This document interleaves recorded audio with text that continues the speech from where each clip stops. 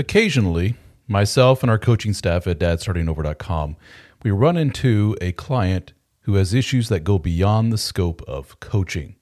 They may have really severe anxiety, depression, suicidal ideation, and this is the point where our coaches stop and say, have you spoken to a therapist? What a lot of these men say is, I've looked into it, not a lot of options in my area, it can't work with my schedule, or I have an appointment scheduled, but I can't get in for another 4 months.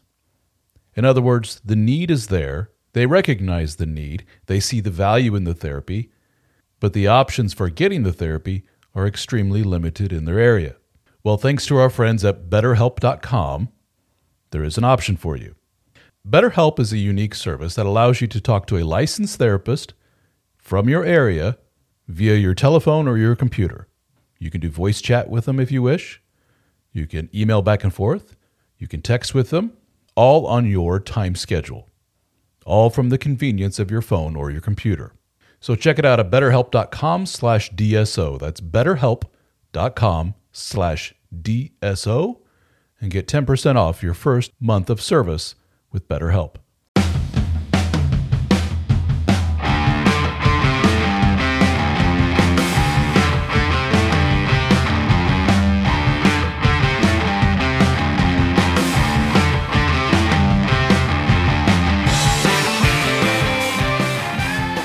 All right, what you're about to hear is my conversation with Ray. Ray is a DSO fraternity member, longtime listener, reader, all that fun stuff.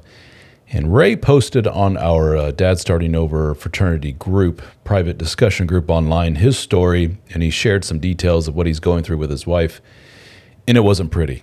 And so I said, I think your story is a perfect amalgamation of a lot of different stories that we hear, and I think it'd be really great for our listeners to hear in the Dad Starting Over world. So without further ado, here is my conversation with Ray. So Ray, tell us first how you found me in the DSO world. Yeah, sure. So like many others in the fraternity, I was scrolling through Facebook one night, laying in bed with my wife, wondering why, I wasn't getting the action I wanted. And sure enough, floats by the ad for the Dead Bedroom Fix. Clicked on it and actually didn't get the physical book, got the Audible edition and spent the next day of work listening to it twice because it just resonated so much. So that's pretty much it, man. And it's a relatively short book. Right. I'd like to say that was by design, because guys I've learned over the years have the attention spans just aren't there. They're not going to read somebody pontificating for 500 pages about stuff. They just get to the damn point, dude. And that's what people told me. I love the fact that you wrote this for men and you just got to the damn point. And I said, well, I didn't really. That's just how I write, I guess. I don't like to go on and on about stuff. And the audio comes in like at 3.5 hours or something like that. So, yeah, you're right. A couple afternoons of driving, to and from work, and you're good. And absolutely. You can cover the thing. And very commonly I hear from guys saying, listen to it a few times. And they keep coming back and saying, had little aha moments in there. So, well, thank you for that. I appreciate it, buddy. For sure. And how long ago was that? That was 2 years ago. I want to say that was December of 2021. So I'm almost 2 full years. Oh, wow. Okay. Yeah. And the reason I found you was because you joined our member group called the DSO Fraternity. And how long ago did you join that? That was March of 21. Oh, okay. So you've been there for a while. No. Yeah, been here for just a little bit. Yes, sir. Wow. Very cool. Well, what do you think of the group so far? I love it. It's a wealth of knowledge, and I mean, it's nice to have a group of guys that have similar experiences and such. I mean, we have a tendency when they're in the midst, when we're in the midst of our own storm, it seems extremely isolating. Yeah. We know that the rest of the world is going on, but it's like it's nice to have a place to go to chat with like-minded guys. So. Yeah, I've often said in my little journey of the DSO stuff that it was very early on when a therapist that I was talking to, a lady, said, you need to talk to this other guy who's going through a similar thing. And then when I talked to him, he opened my eyes to, do you realize that there's this internet community of like millions of guys all going through the same shit? They talk online in forums and this thing called Reddit, which I hadn't heard about. And there was another forum called Talk About Marriage and all this other stuff. So I got on there and that kind of opened my eyes to, oh, holy shit, this is really pretty damn common. So it's funny how all of us men just right away go, oh, I'm so alone in this. And obviously, nobody else is going through this. You'd be surprised. For any guys listening to this that are thinking that, even in your immediate social group, your friends, your family, the crap that you're going through, whether it's the infidelity thing or the dead bedroom thing, somebody's going through it. Trust me. Absolutely agree. It is way more common than you think. So welcome to the group. Hell, I say welcome. You're a veteran of the group. You've been there for a while. Yes, and so that's great, but I didn't just randomly pick you out of nowhere to chat with you. You posted something on the group, and for those that don't know, the DSO fraternity members group, we have an online discussion forum groups that are private, that are very, very active, and then we also have live Zoom meetings that we do 3 or 4 of those every single week, and we record them all, and you can listen to them during your commutes, and we have a members-only podcast. You can read and listen to all my books, all kinds of cool benefits there, and coaching is heavily discounted for members. Well, Ray here posted some stuff going on with his wife. And it got pretty popular, the one post I'm thinking of where you shared a conversation that you and the wife had. And yes, sir. A lot of people replied, and a lot of people were kind of wide-eyed, like, oh, holy shit, this isn't good. And you got all kinds of feedback. And feedback from me was, your situation is kind of a perfect storm of several other situations that we've heard all mixed together. And I say, this would be a good dude to talk to. And let's do it for the podcast. So here we are. Now, here's a struggle with these chats. And this is what I say to all the guys.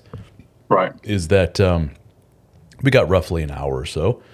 But we got a lot of ground to cover in an hour. As much as we can. So let's try to find the perfect place to start with, I guess, would be, how did you and the wife meet? So first thing I realized is I'm a bag of cliches. There's not much originality here. I was actually married previously. My ex-wife, we were married for 8 years, and she cheated on me with an ex-boyfriend from high school and a guy that she worked with. Oh boy. So we split up. She actually left Valentine's Day of 2013, and I fought for custody of my daughter, which I won, and didn't take the time to properly heal from that first marriage, and met my current wife on a dating app. And we were dating the beginning of June that same year. So what's the time span there between divorce and new girlfriend? 4 months. Yeah. Yeah, 4 months. And then we were married October of 2014. So again, didn't take any time at all. So what was the time span between you just started dating to getting hitched? That was 10 months. Okay, yeah, relatively quick then. Give or take, yeah. So, big question then is, what was the hurry? Were you, looking back in hindsight being what it is, you can see this more clearly now than you could back then.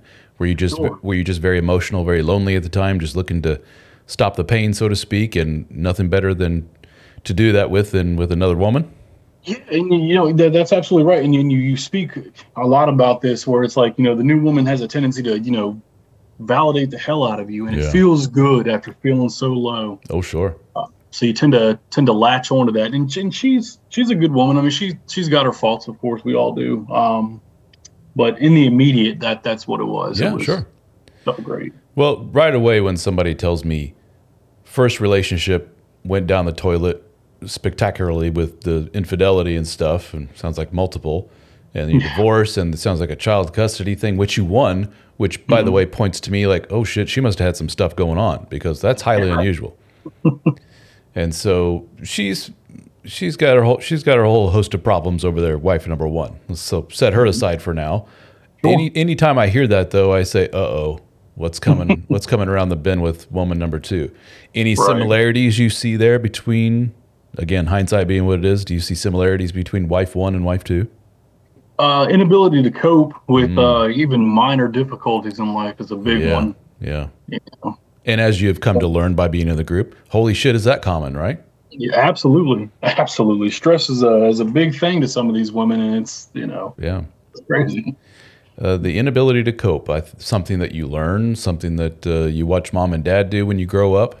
You got a good foundation at home, and you watch mom and dad hash things out. And somebody dies, somebody gets sick. So you watch the mom and dad team up together, and we'll tackle this thing together. Let's keep cool heads. And the dad's Mr. Stoic Rock, and the mom stays as calm and keeps the family functioning. She's the logistical manager. That's the ideal. But I'm going to bet that your wife number two, probably wife number one as well, didn't ever experience that ideal, did they? No, neither one of them. First wife, her dad walked out. I don't think she ever met her dad. Well, actually, let me scratch that. We met her dad for the first time when she was 24. I was with her for that. And my current wife, she met her dad one time, and she was actually raised by her great grandparents. So didn't have a great relationship with her mother either. Well, that's unfortunate. And, the grand epiphany in all this, and it's something that I've come to realize over the years as well, is it ain't her fault. It is what it is. She got dealt a shitty hand. And but at the same time, it's not really your responsibility to be Mr. Fixer and Mr. Knight in shining armor there to save the damsel in distress. But it seems like you're 2 for 2 here. And you're kind of fitting that role. And you have a tendency to find the ones that, oh boy, do I have a smorgasbord of issues. And you just kind of, your head pokes up like a prairie dog saying, what's that, issues? Hey, I'm your man for you. Right. And away you go. Pretty quickly, too, on top of that. So, yes, sir. But now you're experiencing what a lot of guys experience in your shoes, which is this stuff kind of snowballs over time. And Definitely. sometimes it can get pretty scary, and sometimes it can get pretty damn nasty. And worst case is, your life is in shambles because somebody being your spouse, didn't deal with some underlying issues that just snowball over the decades. And sometimes it just blows up in your face, and you're less like, yeah, saw this coming. Definitely. And I think you're seeing a little bit of that now. I say a little bit. Upon hearing your story, I think a lot of guys will say, dude. But so where to start with the issues? When did you start noticing wife had issues with anxiety and possibly depression? Sure.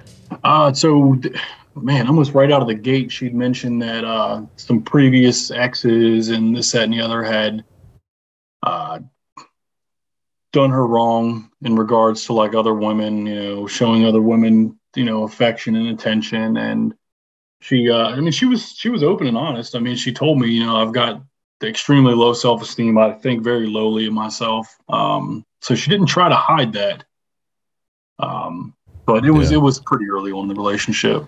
So she did what a lot of women in her shoes do, which is, do you know what you're getting into, dude? Are you sure you're up for this task? Because it ain't going to be easy. Sometimes they just bluntly say it like that. And but for a lot of guys that are, the knight in shining armor, they say it's going to take a lot more than that to scare me away. I love you to death. I'm devoted to you. I'm here to do whatever it takes to make us work. Which in that honeymoon phase, in the early stage, you pat yourself on the back and say, I'm a good dude, and I feel so amazing right now. But then over the years, those feelings just naturally kind of dissipate, and you're left though with the giant elephant in the room, which is, oh shit, she's got issues. And did those issues snowball over the years? They went from, I have very low self-esteem and I got problems. I have a bad history with men, etc. In 5 years. How long have you guys been together? We have been together 9 years now. Okay, so let's say 5 years into it, you're seeing what exactly? So we would see. I'd see the depression really peek its head out. That was the main thing. She'd have bouts of depression that would last weeks or even up into a month, and then she went to the doctor for that and was prescribed SSRIs. And she's horrible with medication compliance. So she'd take it 2 days and then miss a week. And then, so of course it never worked, Yeah. This all culminated in 2018. I knew she was feeling down and I got a phone call from her at work saying that she was having feelings like she wanted to hurt herself, and she was going to the hospital to have herself admitted. So she did that, and she was inpatient for 5 days, give or take. Wow, that's pretty serious. Yeah, absolutely.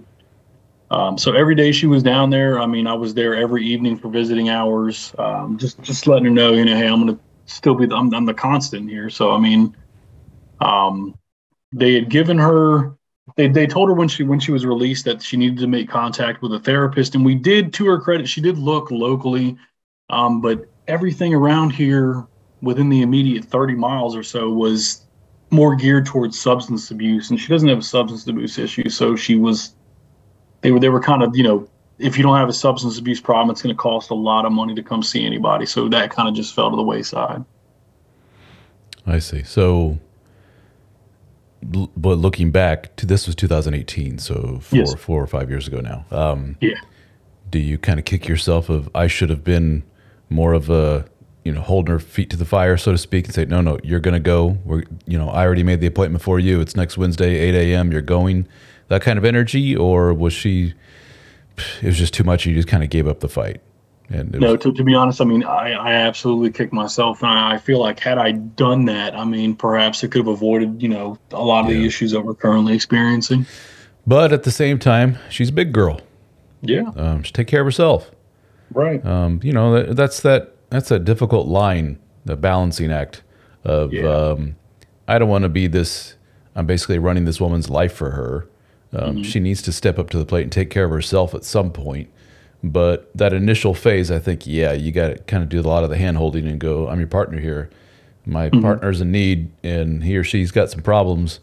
I'm going to need to step up and make sure, same thing if you found out they had some kind of disease or something and they're not making their appointments for their chemotherapy or whatever. You're like, no, we're going. Come on, get up. Sure. Let's go pick them up, throw them in the car and say, we're going. I'm not letting you give up that soon. So, So the problems continue to snowball, and where I'm jumping ahead. I know way ahead in the timeline, but where I connected with you via that message you posted was you had a very what we call like an acutely bad moment where she noticed that you, if I'm remembering right, correct me if I'm wrong. You were on the TikTok app or website or whatever, and. I've been on the app myself. Look for Dad Starting Over on TikTok. I'm on there now quite a bit. And it's funny. I get more views on that thing than anything else combined. It's a popular format, man. I would say so. Well, but apparently TikTok knows what I like because if I had to remove the app because it's frankly addictive. 30 minutes goes by in like 2 seconds. It definitely does. And TikTok says, oh, I see that you're a dude that likes females. Here you go. And it's just jiggly girl in bikini after jiggly girl in bikini. And I'm just like, wow, holy shit. And then, and guitars, guitars and women and sports. That's what mine is. And so yours probably much the same. You see a couple of jiggly women in bikinis and you click the old like on there saying, you're hot, click. And I don't remember doing that. Because I mean, to be fair, like most of my TikTok stream is gym stuff. Because I started reading Dead Bedroom Fix. That was the big thing that I ran with was gym. Mm-hmm. And a lot of the stuff I look at is that, and then like these few errant videos floated around. I don't even remember clicking like on these things. Well, but somehow your spouse got a hold of your TikTok. I don't know if she went snooping on your phone or if you share an account or how that worked. She snooped, and it was under the premise of, your birthday's coming up. So I was looking to see if you had showed interest in anything that I might be able to get you, and I found these. Okay, so in other words, her low self-esteem kicked in. This is probably not the first time she snooped on your phone. No, and not at she's all. like, I know he's doing something. I just know it. And she looked and looked and looked, and the worst that she could find was you clicked on the little heart on a couple of jiggly bikini girl videos. Yes, and that sent her over the top, over the edge, and to the point where she was messaging you with suicidal things. Yeah, and to be fair, this is so that happened at the very beginning of August, and she let this simmer. I mean, it was an initial blow up, but kind of just humming underneath the surface. And then that at the end of August when that big blow up happened. And so the question then is, what is it about her that, like, for example, and I know this is not fair to compare, but it's just for illustrative purposes. My wife and I walking through the mall, my wife will literally elbow me and say, check it out. And some woman that looks like a porno star walks in front of us and I go, damn. And we go about our way. Like, that's the extreme example of a woman who's so secure in herself that not only does she not mind her husband looking at women, she will point them out to him. Sure. And then I think the more common one is the man, he can't help it. The woman walks in front, super, super hot. We all have that vision in our mind of what that means. And she walks in front and his eyes just naturally follow. And then he catches himself and he goes, look away, dummy. Don't be a creep. And it lasts for all of maybe 2 seconds. He goes, what the, whoa. And then he looks away, but the wife catches him. And the wife says, what you looking at there? Kind of tease him. He's like, nothing. Uh-huh. I bet it was nothing. You want to go ask her out for coffee? Oh, shut up. And then they laugh about it and then they're done. But your wife is on the opposite extreme, which is, I noticed you looked at a couple of strangers on the internet and liked their video. Now I want to die. Right. So the question is, whoa, where did that come from? But sure. But to paint the full picture here, she has a history of depression. Mm-hmm. She's told you this right off the bat. She has a history of men who have done her wrong in the past. Mm-hmm. On top of that, she had a hysterectomy, right? Yes, sir, she did. Partial, full? Full hysterectomy. Oh, wow. Okay. Yeah. So, as you know, or may not know, something like a hysterectomy does a real number on your hormones. Yeah, and luckily they were able to leave her ovaries, so she wasn't knocked into early menopause or anything like that. But we were told that, of course, you take endometrial stuff out. I mean, it tends to fluctuate some things for a while. Yeah. Well, when I say complete hysterectomy, usually that means ovaries and all the other stuff. Oh, understood. So they did a partial. Yeah. So they left in the ovaries. Yes. So the thinking is that it'll still be pumping out the necessary estrogen, progesterone, whatever. I'm not a scientist. I don't know what's going on there exactly or what's responsible for what, but she shouldn't be as bad off as if she did have her ovaries removed. But still, number one, she went through the trauma of a surgery. Some people just coming out of tonsillectomy will be kind of depressed. But she had a surgery which will alter her hormonal makeup slightly, not as much as the full, but yes, it will slightly. It will alter her sense of self, of who she is as a woman.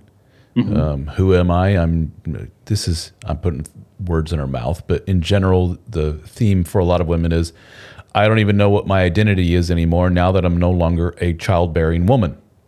Sure. I'm a barren woman. What good am I to the world? My identity has been a baby maker, mom, etc. Now, on top of that, I'm probably going to end up looking like shit. My husband won't like me anymore. On top of that, I have years and years of depression. On top of that, so she has this perfect storm of shit all hitting her at once, and then her head's just spiraling out of control. And I know my husband's cheating on me. I just know it. Grabs the phone. Looking, nothing. Aha, TikTok, there it is. I want to die. So, at this point, are you basically kind of like, I don't know if I can do this anymore? This is kind of the last straw of crazy. I say crazy. I'm using air quotes here. Crazy. That's not a nice thing to say, but you know what I mean. And or are you like, all right, let's get to the bottom of this and fix this issue? Or where are you right now mentally? Yeah. So I mean that thought has floated through my mind quite a few times. I mean, obviously, being completely honest, I mean, there are some things that are kind of holding me here besides just her.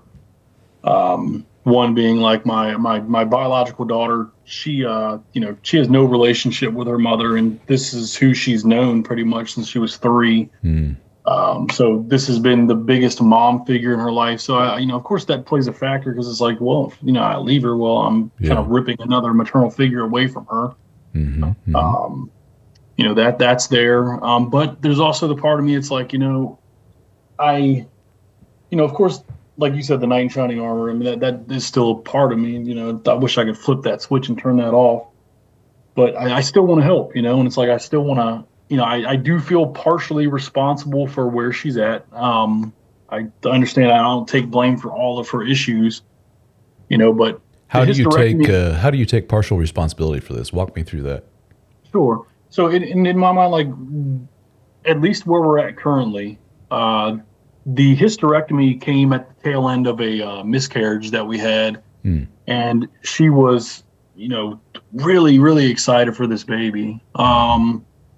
And they noticed some abnormal stuff after she miscarried and said, "Hey, you got to have a hysterectomy." Well, then she went through this whole, as expected. I understand it. Like, well, now we're never going to be able to have a baby together. So that's taken away from her, and I feel like that weighed on her tremendously. And then it was kind Yeah. of like Yeah. it was for her. She, as far as the other women goes, she's told me herself, like, I know men look at other women. It's natural to look around. Hmm. Her thing was that when I clicked like on these photos, that was taking it a step too far and almost like soliciting attention. I wanted to say, I appreciate it, because this woman, this chick on TikTok has 400,000 people that's like this video, and you think that I'm going to stand out like, oh man, hey, Yeah. I don't look that damn good. Actually, where I thought you were going to go with that was her saying that you are announcing to the world, I like these other women. Right. That maybe others can go in and see what you like, and that will kind of be shameful to her. Like, your husband goes on TikTok to like other women, and that just, makes her head hang like, I'm worthless. And yeah, you didn't mention before the miscarriage. Oh my gosh, that's another huge, Yeah. yeah, Like I said, 2022 has been a hell of a year, I man. would say, Jesus. All right, Yeah. so, So and you have no biological children between the two of you. no, we don't. She has a daughter that lives with us, and then I have a daughter. How old is her daughter? Her daughter is 10 and mine is 12. Oh, wow. Okay. So similar ages. And how is her daughter doing through all this? Good. Overall, her biological father passed away 2 years ago. Oh, Jesus. Okay. Yeah, so I've kind of, I've spent more time with her than her biological dad did anyway, but it's cemented my role as dad to her. So Is there a concern of yours that your daughter, you mentioned that your now wife, let's call her Jane, that Jane is her quasi mother figure since her other one is gone out of the Sure. picture. What kind of a mother figure has she been? Is as she, you would expect. I mean, she's a good model for here's how not to act. Now let's not, let's not throw there's a under lot of the that. let's not throw under the bus completely. Obviously, she's got problems, but I'm sure there's something positive that she brings to the table here, right? No, absolutely. I mean, she is caring, she's generous, she's there for the kids. And anytime my daughter needs her, she's there. I need to talk about something that I don't feel comfortable talking to dad about. Boom, she's right there. Like I said, overall, she's a very good woman. But like I'm sure you see all the time, she is a broken woman. Yeah, yeah. It's just how much effort do you put in trying to fix? Yeah, that's the thing. And the analogy that I often use, and for those that don't know, I got another book coming out here soon called Divorce Panic. And in the book, I talk about, I'm sorry, I get my books mixed up. I had another one that I wrote for teenagers called Real Talk. And I talked to those boys about, you're going to run into some girls in your life that are pretty, quote, broken. And it's not necessarily your job to fix them. You can love them. And you can respect them as human beings, and you can wish them all the best, but you don't have to take on the task of being Mr. Fixer-Upper. And the analogy I use is, I used to walk by, when I used to work for a big company, I'd go outside to eat lunch. They had the food carts outside the company headquarters there. Right. And there was a crazy homeless guy that would always be standing outside the door. So you'd have to walk by him every day. You're like, oh, here we go. And he would just yell out complete nonsense all the time. And sometimes it was hilarious. Most of the time it was pretty sad because this is a grown dude, and this used to be somebody's baby. This is somebody's son, somebody's brother. So, who knows? Somebody's father, possibly. And he's obviously mentally ill, and life is just shit all over this guy. A lot of what he's experiencing is not his fault. Some of it is, I'm sure. Probably an addict in some way. And we're seeing this now. And I, in a roundabout way, want to show the guy love as a human being and respect, and I feel sorry for him. And I'm an empathetic, sweet kind of guy, so I'll stare at the man from a distance and be like, I wonder what his story is, what got him here, and Sure. did he ever used to be normal, and blah, blah, blah, blah, blah. So then do I go up to the guy and say, look, dude, I feel for you, man. Here's the keys to my house. Let me get you a taxi. You can go over there. You can get you a shower, get some of my clothes, put them on, get you some food. I'm gonna go talk to my boss about getting you a job. Like, hell no. Yeah, there's very clear limits, you know. Yeah, because we all know where that would lead. Yeah. Your house would be completely ransacked. Right. And your boss would look at you like you're crazy. Like, you want to hire a homeless dude for a job here? What the fuck? No. And so there's a limit. There's some space between I'm empathetic towards their plight. I feel for them. I love them as a human being. Mm-hmm. But there's a limit to my help. I have boundaries between me and this kind of stuff. I keep that stuff at an arm's length. Well, a lot of guys hearing your story, not to pick on you, are gonna listen to this and go, dude. And then if you gave us the timeline and you're like, and then in year 2, we'd be like, dude. Yeah. Some guys are what I call these hyperabundance dudes. Where they'll be like, and usually they're post-divorce guys that have been really shit on by life, and they're just like, I'm not putting up with any bullshit anymore. My last woman cheated, yada, yada, yada. As soon as I see a little red flag, I'm out of there. And they go to dinner with some woman, and they're talking, and they're enjoying her company, and then she says something maybe about politics or whatever, something that insults him or makes him go, yeah, I'm out of here. And he literally stands up and shakes her hand and goes, hey, it was a pleasure, but this ain't gonna work. I'm out of here. And she's like, what an asshole. What the hell? Right. And if you ask that dude, he's like, I maybe got 30, 40 good years left on this planet if I'm lucky. I ain't going to waste 1 minute of my time with a person like that. You know, hyperabundance guy. He just sees like, there's a million women out there. Why would I waste another minute with this woman? Sometimes they take it too far. Maybe there's something we can learn from these guys. Well, those guys hearing your story, they're the ones going, dude, come on. And to their credit, you know, if you're listening, I wish I could be more like you. You know, it's like that's something I do struggle with. Yeah, perfect segue into my next question, which is, where does this come from, dude? Where does this knight in shining armor, I can put up with this. It's my job to put up with this. I feel like I'm a better person by, quote, putting up with this. Mm-hmm. While dude B over here goes, hell no, depression, da-da-da-da-da. You had a string of men. Some even say, as bad as this is, and I don't necessarily agree with this, they will say, oh, look, she has a kid from another man. I'm out. Right. So you checked that box and said, no, that doesn't bother me. I got my own kid. What the hell? All right. Yeah. And then she said, all right, but here's the deal, dude. Every man in my history of men has been abusive and terrible. Ooh, that points to something, doesn't it? Nah, that's fine. I'll check that out. That's fine. Cool. And by the way, I have a history of severe anxieties, my possible depression, my self-image is in the toilet. Other guys are like, run. But you're like, hell no, check. I'm good. What is it about you? And have you had that introspection over the years to understand where this comes from? So, I mean, as far as being able to concretely identify where it come from, I mean, it's hard to pinpoint. My parents stayed together, you know, the entirety. I mean, both of them have passed, but they remained married throughout. I mean, they never divorced. I mean, their relationship wasn't perfect. They did have a lot of issues, but they stuck through it. And I guess maybe as that example, I mean, I could see, well, hey, if my parents could put up with, you know, all the crap they had going on, maybe I can do the same. Do you want to share what some of that crap was that they went through? I mean, it was nothing to like make an example of. I don't want to use the term like normal arguments because some of it really wasn't. But there was no infidelity. There was nothing like that. Their communication style sucked when it came to each other. So it was either they weren't talking or they were, you know, arguing. My dad was a old school kind of guy, man, a few words. Yeah. Would always stay busy. Mom was the main one, like, you know, doting on us kids, running us around, everything. He really wasn't as involved. Yeah. In us as kids. So your relationship with dad was not the closest, not the most emotional. No. If you had a problem, you didn't go to dad with it. Not normally. Not until my mom passed. When my mom passed away, he really stepped up then, and I was an adult by that point. Mm-hmm. But you know, he 180 then, but you know, he only lived for 3 or 4 years after she passed anyway, so it was, you know, short-lived.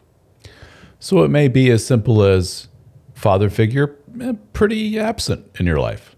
Right. Yeah, he was there and he was the foundational thing. And you unlike a lot of guys in your situation, you could point to him and say, Dad's right there. A lot of guys can't do that, but Dad wasn't necessarily there. He wasn't coaching all your teams. He wasn't there to put the arm around you going, what's wrong, kiddo? Talk to me. That kind of stuff. It just wasn't, that's not him. He didn't have those tools in his toolbox. No, certainly not. So that poor mom, she had to fill both sets of shoes, so to speak, put on both hats. And do you think she stepped up to that role and played that role well? Or in hindsight, do you look back and go, she didn't have the tools either, but she made do with what she had, and that may help explain some of your tendencies? Yeah, and honestly, I think a lot of what it is she was always there. She was the constant. But as a kid, I did notice that when they would have their issues, and I would see her down, it was like I would kind of come to her aid. Yeah, there you go. It's okay. There you go. Yeah, you became kind of a quasi husband. Yeah, you were her little man. Right. And her little man comes to the rescue. There, mommy. And while that in the moment sounds like, a lot of women hear that go, that's cute, little man coming to mommy. No, it's not a good thing. Right. It should be the opposite. And I think right there you just pinpoint a big piece of the puzzle. It was imprinted in you at a young age. I'm not a psychologist or mental health professional in any way, but I've done enough of these to know, like, holy shit, is your situation common? Where you're the little man, you're the savior, you're there, mommy, it's okay. Everything will be fine. And that imprinted in you that's what you do with women. Yep. And the old damsel in distress, well, that feels familiar. That feels comfortable. I like it. Reminds me of mommy. You don't overtly say that, but subconsciously it's kind of what's going on. And that's who you're attracted to. And that's who's attracted to you, because they need that energy. Because your wife, not to pick on the poor woman, because she's got issues. She's a human being, don't we all? But she has her own flavor of issues, and her own flavor of issue is she puts her energy out there in the world, so to speak, to the dating world, let's say. And a lot of guys that grew up with the strong father figure, the mother figure, the good role model, the uncles, the brothers, everybody to help them along the way, they don't give your wife the time of day. And that sounds horrible to say, but they're the ones that go, depression? Nope. You already have a kid, you history of horrible abusive men in your past, I'm out of here. Now, some people hear me say that, especially a lot of women will go, what a dick thing to say. But it's true.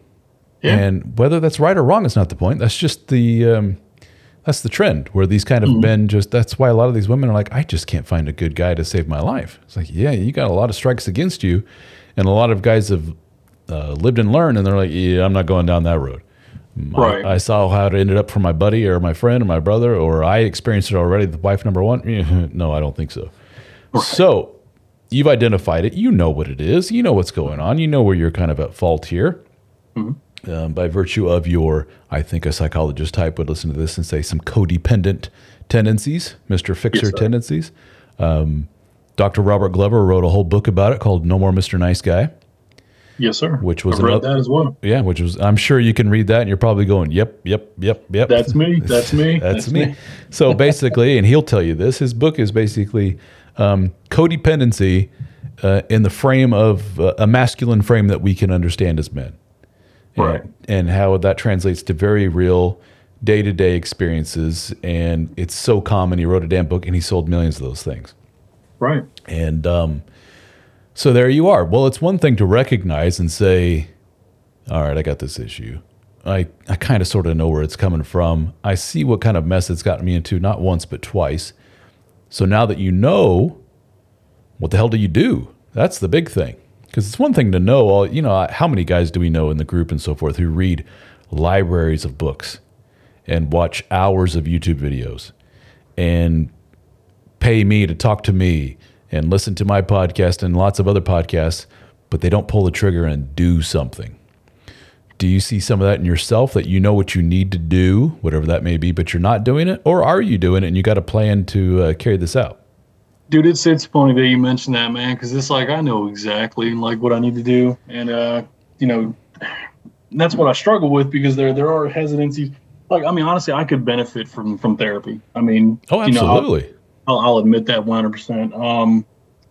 we mentioned, her dealing with low self-esteem. Well, it's not, it's something I've struggled with too.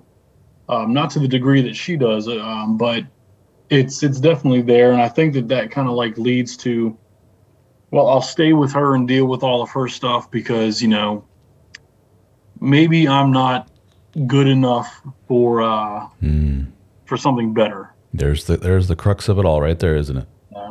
Yeah. And that is part of my language, but that's a son of a bitch to deal with, man. Oh, sure. Absolutely. Absolutely. But that's the crux of it all. Mm-hmm. That toxic scarcity, as I like to call it. Yes, exactly. It's the same thing that keeps people in shitty jobs, hanging out with loser friends. It's like, I can't tell you how many dudes I've talked to have tried to sell me on the fact that you don't understand. I live in the middle of nowhere, America. I can't find better friends, better women, a better job, blah, blah, blah. I'm like, pick up, get in a plane, and go elsewhere. Dude, right. This is a big world. You've limited yourself to this little 20-mile radius in the middle of nowhere, Indiana. Give me a freaking break. You got the whole world. You got this abundance of opportunity, and they don't see it that way. No. I'm in this little bubble of scarcity. Right. And you recognize it in yourself. Yep. You got this scarcity mindset. So what are some steps to overcome this? Well, let me stop there maybe, because you just said, I know what I need to do. What is that exactly? I mean, step one would be getting myself into some therapy as well to help address those issues. I would agree. And I think the way that it looks right now, at least for our family unit, man, we're all going to be in therapy because it's like she obviously needs it. I obviously need it. It's like, my daughter could benefit from it from our previous relationship and how that ended. Is that a source of shame for you to say that out loud? Like, man, my whole family needs therapy? No, because I think it's pretty common, and I think it's even more common than people realize. Oh yeah, mm-hmm. So I don't feel any shame in regard to that. I think it'd be more just logistically working it out because it's like we could all benefit from individual therapy. Yeah, and hell, her and I could definitely use some couples therapy to brush up on our communication skills. And you know who would be in charge of organizing all of that and making sure everybody goes to their appointments? That'd be you. It should definitely be me. That's a lot of weight on your shoulders, Mr. Fixer guy. Exactly, and it's paradoxical because, like, she needs somebody to hey, did you take your medicine tonight? Did you take your medicine? Did you pick up your prescription? But she hates the idea of being controlled, or what she perceives as being controlled. So you'll get snide comments like, "Yeah, I took my medicine, Dad." Yeah, I got you. Yeah, very, very, very, very common, right? Right. So your step one is we all need to get some help with this because we all got issues. Sure. But I will tell you, and you just identified it yourself. What are the chances of your wife saying, "Go F yourself. I don't need any help. I'm not doing that. I've already got my meds. I've already got this. I know what I need to do. You're the one with the problem, mister. Go take care of yourself." Does that sound pretty realistic coming out of her mouth? To be honest, I would say, at least in regards to the therapy, no. She's open to the idea. Surprisingly, so after this big blow up that we had, I want to say it was like the next day she started taking her medication. Good. And thankfully, she's been on it for almost a month now, and the change DSO has been night and day. Oh, I'm sure. That's some pretty potent stuff. Fantastic. And she just recently started a new job. So we're expected to get new insurance where I guess it'll cover some behavioral health type stuff. So she made mention that once the insurance kicks in at the beginning of November, she's going to start looking at therapists, and I plan on being extremely involved in that process. Yeah, I was going to say. I haven't heard the magic phrase of she's got an appointment next week, or that's where I say, aha, now you're onto something, high five girlfriend. But it is very, very, very, very common to hear, I know I need some help, I'll do it. And then next thing you know, 6 months goes by and you're like, did she ever? Shit, she never did anything about that. Because it's just so easy just to brush under the rug and just forget about it. You're right, you need to be Mr. Diligent. Mm-hmm. So we've identified, here's just more weight on your shoulders, isn't it? Yeah, it is. It is. Take your meds, sweetheart. Did you call about all right, I will call the therapist for you. I know you don't like that. I know you don't like being controlled, but this is very important. Yeah. All right, so everybody's got a point where they go, all right, enough's enough of this shit. Sure. A lot of men I talk to who put up with a lot, I say, have you even identified any kind of boundary here where you say, I'm out? or some flavor of I'm out, whatever that may be for them. And most guys say, if I ever catch her in bed with another guy, Sure. or maybe she was a past addict, if I ever catch her using drugs or alcohol again, or maybe for you it might be, not to put words in your mouth, it may be if she stops taking her meds again. Boom, right there. I've told her I'm out. Have you told her that? I have not told her that specifically. So as far as an establishing a boundary, I have not done that yet, but that is the one that will be kind of thrown out there. Because she has a tendency when life gets hard, as it has a tendency to do sometimes, she'll say, well, the medicine's not working. Yeah. So I'm just going to stop taking it. Yeah, dude, that's so common. So common. Yeah. And she doesn't realize the night and day change that myself and even the kids have noticed, to where, she's fine. She's conversating, laughing, enjoying, interacting with the family, as opposed to being upstairs in bed crying, I don't want to be here anymore. And if it came down to it where she's like, this isn't working, I'm just going to stop taking my medicine, I would unequivocally have to tell her, look, I will not go back to where you were a little over a month ago. I can't go to work wondering if you're going to kill yourself while I'm gone and the kids are going to find you. Yeah. That's what a burden on you, though. Yeah, and it sucks to say that, but it's like, I can't, there comes a point where it's like, I've got to stop thinking about her and start thinking about me. Yeah, exactly. And I'm more cognizant of the effect that this situation has on my mental health now. Because I'm not a depressed person. Usually, shit happens, and I get that. But the everyday nonsense of life doesn't get me down, So to be depressed is kind of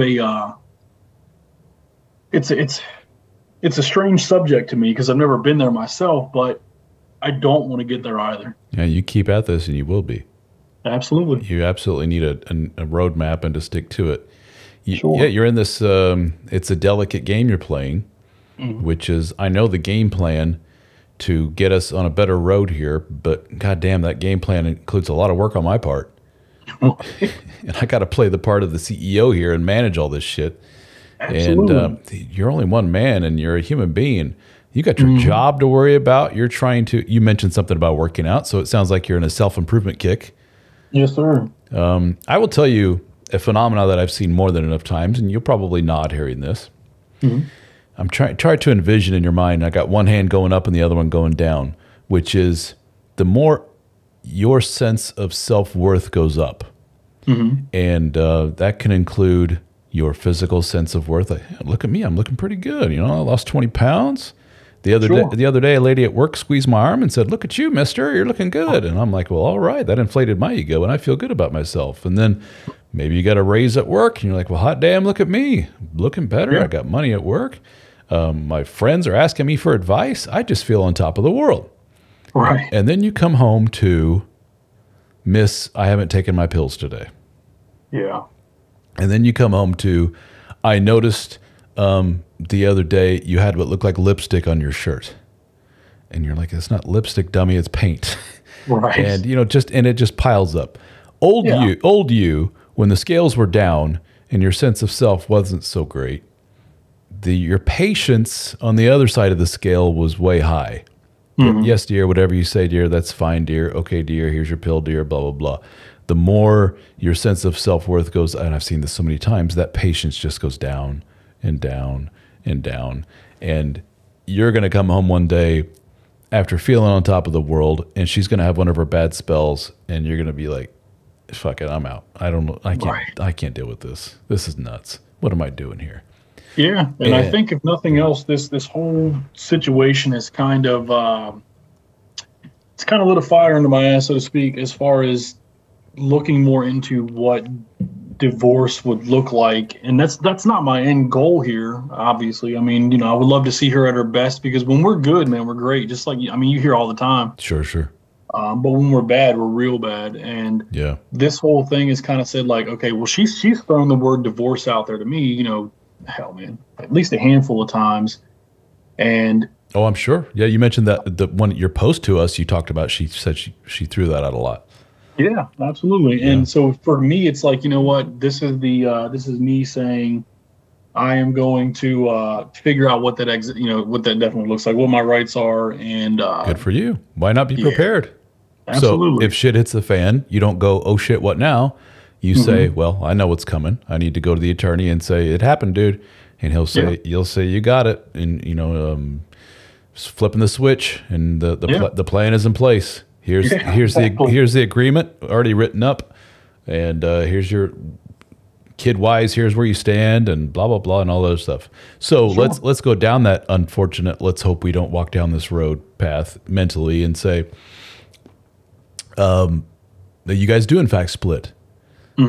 She is in a bad spell. She stopped taking her meds, whatever it may be, whatever flavor of awfulness finally pushes you over the edge and you say, the hell with this, and you're out. Yes. What is life? Let's start with her. What does life look like for her in your estimation at that point?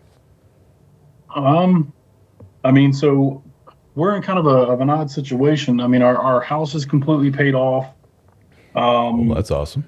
Unusual. Yeah, yeah, it's nice. So She is she'd get a hunk of money in the form of the equity of the home, is what you're saying, or something. Yeah, sure. And Yeah. she's under the impression that if we got divorced, she wants the house outright. I'm kind of like, she asked me my thoughts on that. I just kept my Oh, mouth hold shut. on. Let me stop you there.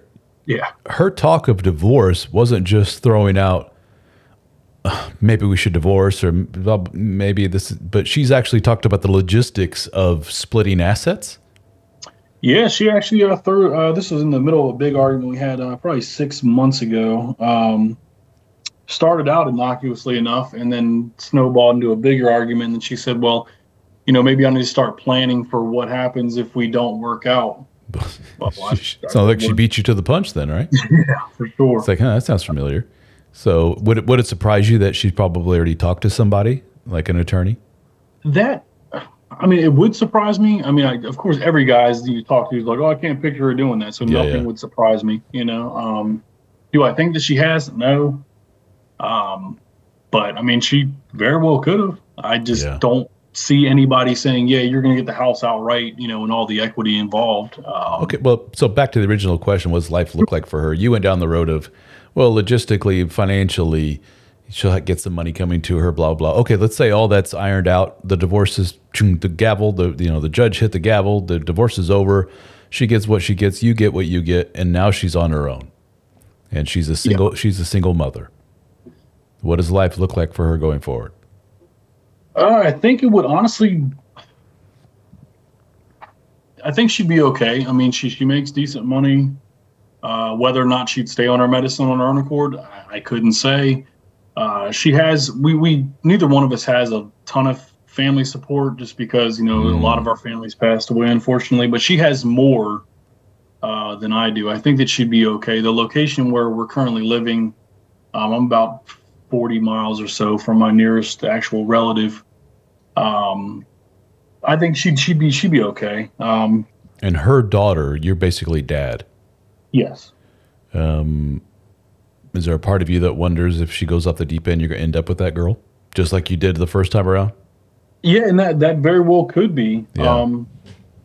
I can't say for certain, because I mean, I don't know how No, that but- necessarily work with step parents and such, but I mean, I would.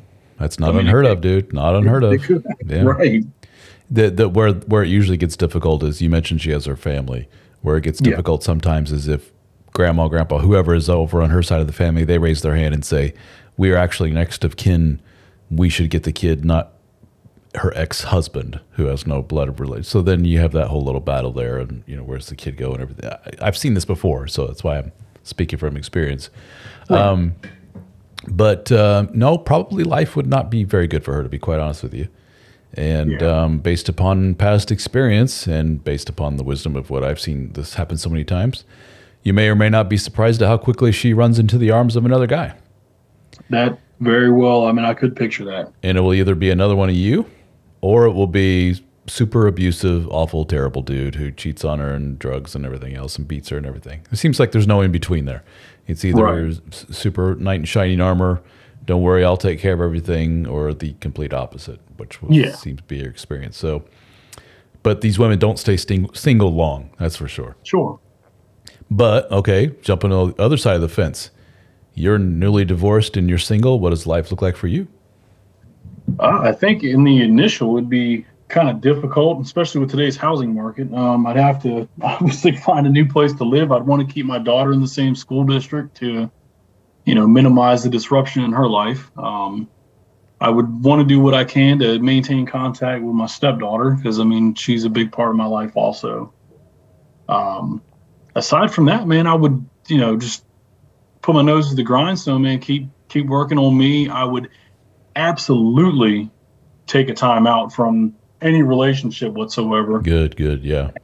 Dude, I know you hear that a lot and you see it's done less than people say it's going to. Well, what makes it even harder is I talked about the scales and your sense of self-worth. Sure. Your pool of women candidates goes up quite a bit. Right. And the quality of said candidates goes up quite a bit to where like you're even shocking yourself where the cute girl from The Office, really? Right. She just said she wants to text me. All right, cool. I'm single, dude. Why not? And then away you go. Or, a little internet thingy here and there, whatever it may be. It's surprisingly simple. So it's a real test of your strength to say, keep the women at arm's length. And some guys are even blunt enough to tell these women, I'm out of divorce, I'm broken, run for your life, woman, kind of in a joking way. I ain't ready for dating, save yourself, see you later, bye, kind of thing. And sure. Talk to me in a year from now. But we're almost to an hour already, but these go by pretty fast. Yeah, definitely. So if you were looking for, hey, what do you think I should do now? I think the therapy thing is a no-brainer, dude. Yes, sir. Go talk to somebody, and you'll find that your situation is so damn common that they can probably just take out a manual of like, okay, Ray, let's say, oh, look, here's your picture right here. You're the poster child for this. They look up in the dictionary for the codependent Mr. Fixer dude, and there you are. You'll be like, wow, so you know this situation? They're like, yeah, we know this situation. We've seen it a million times, and here's what you need to work on. Those are the you're not special. Yeah, these are the kind of conversations you need to have. In your area, how far is Maryland from you? Not too terribly far, about 45 minutes, give or take. Okay. Dr. Psych Mom, right? Yeah. Yeah. She helps out with this kind of stuff. So you may want to look her up. And I know she has a network of therapists that she works with in your area. And look one of those up and see how they can help you out. And Dr. Psych Mom, if you're listening to this, got one for you here. I want to talk to Ray, not his real name, but feel free to reach out. She's probably listening to this saying, yeah, I know what's going on here and definitely can help. And talking to the guys who've been there, done that helps immensely because Absolutely. As you know, you're not alone. Other guys saying, yeah, been there, done that. Here's what happened. I feel your pain, brother. This is what I went through and this is how I overcame it and so forth. And oh, that's huge. And talking to guys like me is huge, whether it's me or one of the other guys on the team, just helps tremendously because absolutely agree. You're in for some shit, mister. This ain't gonna be easy. Whichever direction it goes, it ain't gonna be easy. Yeah, for sure. Such is life. But at the end of the day, man, it's not gonna kill me. It's not gonna, whatever. It's like right. I know what steps I need to take, and I know the work I need to put in, and I'm not scared of hard work, regardless. So. And your boundary of if this happens, then this is the consequence. You got to stick to that. You got to stick to that shit, and don't surprise her with it either. Let her know. Yeah. Let her know now, and you can use me if you want as an excuse and say, you can say something like, "I spoke to a counselor or coach, whatever you want to call me, and we were talking about stuff, and I told him my fear of you going off your meds and what that meant for us." Right. And he suggested that I should bring that up to you and not keep you in the dark about what my thoughts are. So here's my thoughts. If in fact you do go off your meds, I'm out of here. Right. And I know that sounds cold and I know that sounds mean, but that's for the best for me and you, frankly, because you are a night and day different human being when you're on this stuff. And I love you to death and I want to be with you till the day I die, but this Jekyll and Hyde routine's got to stop. Sure. Because this is going to end up killing me. And it's going to end up killing you, and it's going to be bad for the kids. We got to raise these kids because you both have generational issues of shit that's gone on, and you need to stop it like now. Yes, sir. And your kids are seeing an up close front row view of how mom and dads interact and what is good and not good. And they are taking it all in, and they are taking notes, and they are recording it for later on in life. Definitely. And now it's time to go, well, here's the second act, kids. Watch this. And Right. this is how a real man does this. This is how we handle this. Sure. And make an adventure out of it, This is like Ray 2.0 here, right? Absolutely. And let's see what we can do. Have fun with it. Yeah, And, definitely. But man. realize, Cool. life's going to kick you in the balls here a few times, but that's fine. Keep on kicking. Yeah. What else you got, life, right? That's the attitude. So then you're an extremely nice, sweet, super intelligent guy. You got it all going on. I mean, dude, the world's your oyster. You just got to wake the fuck up and realize it. Yes, sir. And I sincerely appreciate that. No problem. My pleasure. Definitely. And thank you for doing this, man. I know you got to run. Thank you. I appreciate this a whole bunch. Absolutely, bro. I hope the people listening to this get something out of it. And if any of this sounds familiar to you, check out the Dad Starting Over coaching. If you're not in therapy already, please do so with a licensed therapist, Dr. Psych Mom, or whoever may be out there to help you out. We also have a deal with BetterHelp for you guys that are out in the middle of nowhere and you cannot find a therapist in your area, something I hear quite often. All the therapists are booked up for the next 2 years. There's only 2 in your little town, whatever. Go to betterhelp.com/DSO and you can get 10% off your first month of therapy through BetterHelp. They match you up with a therapist that's near you, knows your situation, can help you out, and you can talk to them on the phone, via text, whatever it may be. There's all kinds of different avenues to talk to these people on your time, via email, whatever it may be. So it's been a tremendous help to a lot of guys in the Dad Starting Over world. And guys, to check out the DSO fraternity, join a group of dudes. I think Ray can attest it's worth the $14.99 a month. Absolutely is, man. Don't second guess it another minute. Get on it. Thank you, brother. All right, sir. Yes, sir. I wish the best. Stay in touch and look forward to chatting with you in the group. Yes, sir, dear. So thank you so much, man. All right. You have a good one. You too, sir. If you're listening to this, you're probably a guy who is interested in self-improvement. You probably consume a lot of information, like these podcasts, YouTube videos, audiobooks, courses, everything you can to learn more and help you become the best man that you can be. And if you're like a lot of men, there's something still missing. Well, I can tell you what that missing thing probably is. Quality time with other men that are on the same mission as you. Some of you probably have casual relationships with your fellow soccer dads or the occasional beer with guys from the neighborhood, but none of them seem to be on the same page as you. Am I right? They seem content with their shitty marriages, their shitty jobs, and their expanding waistlines. They have all but given up. You find yourself talking to them about the same football teams, listening to their stories about their subpar home life, and you're getting to the point where you dread hanging around them. Well, the good news is that we have assembled a group of men just like you. We call our group the DSO Fraternity. We have live Zoom meetings that are hosted by yours truly, along with the other members of the DSO team. We have a very active private discussion forum, a Discord server for our lifetime members, a members-only podcast, access to my books in audiobook and PDF format at no extra charge, discounts on one-on-one coaching with myself and other members of the team, discounts on our video courses, and access to our in-person gatherings. We have met in Nashville, Tennessee, Austin, Texas, Las Vegas, Australia, Amsterdam, and soon in New Orleans. So check it out, the DSO Fraternity at dsofraternity.com. We have monthly, annual, and lifetime membership options available. I think you will find our group is the missing piece of the puzzle that you have been looking for.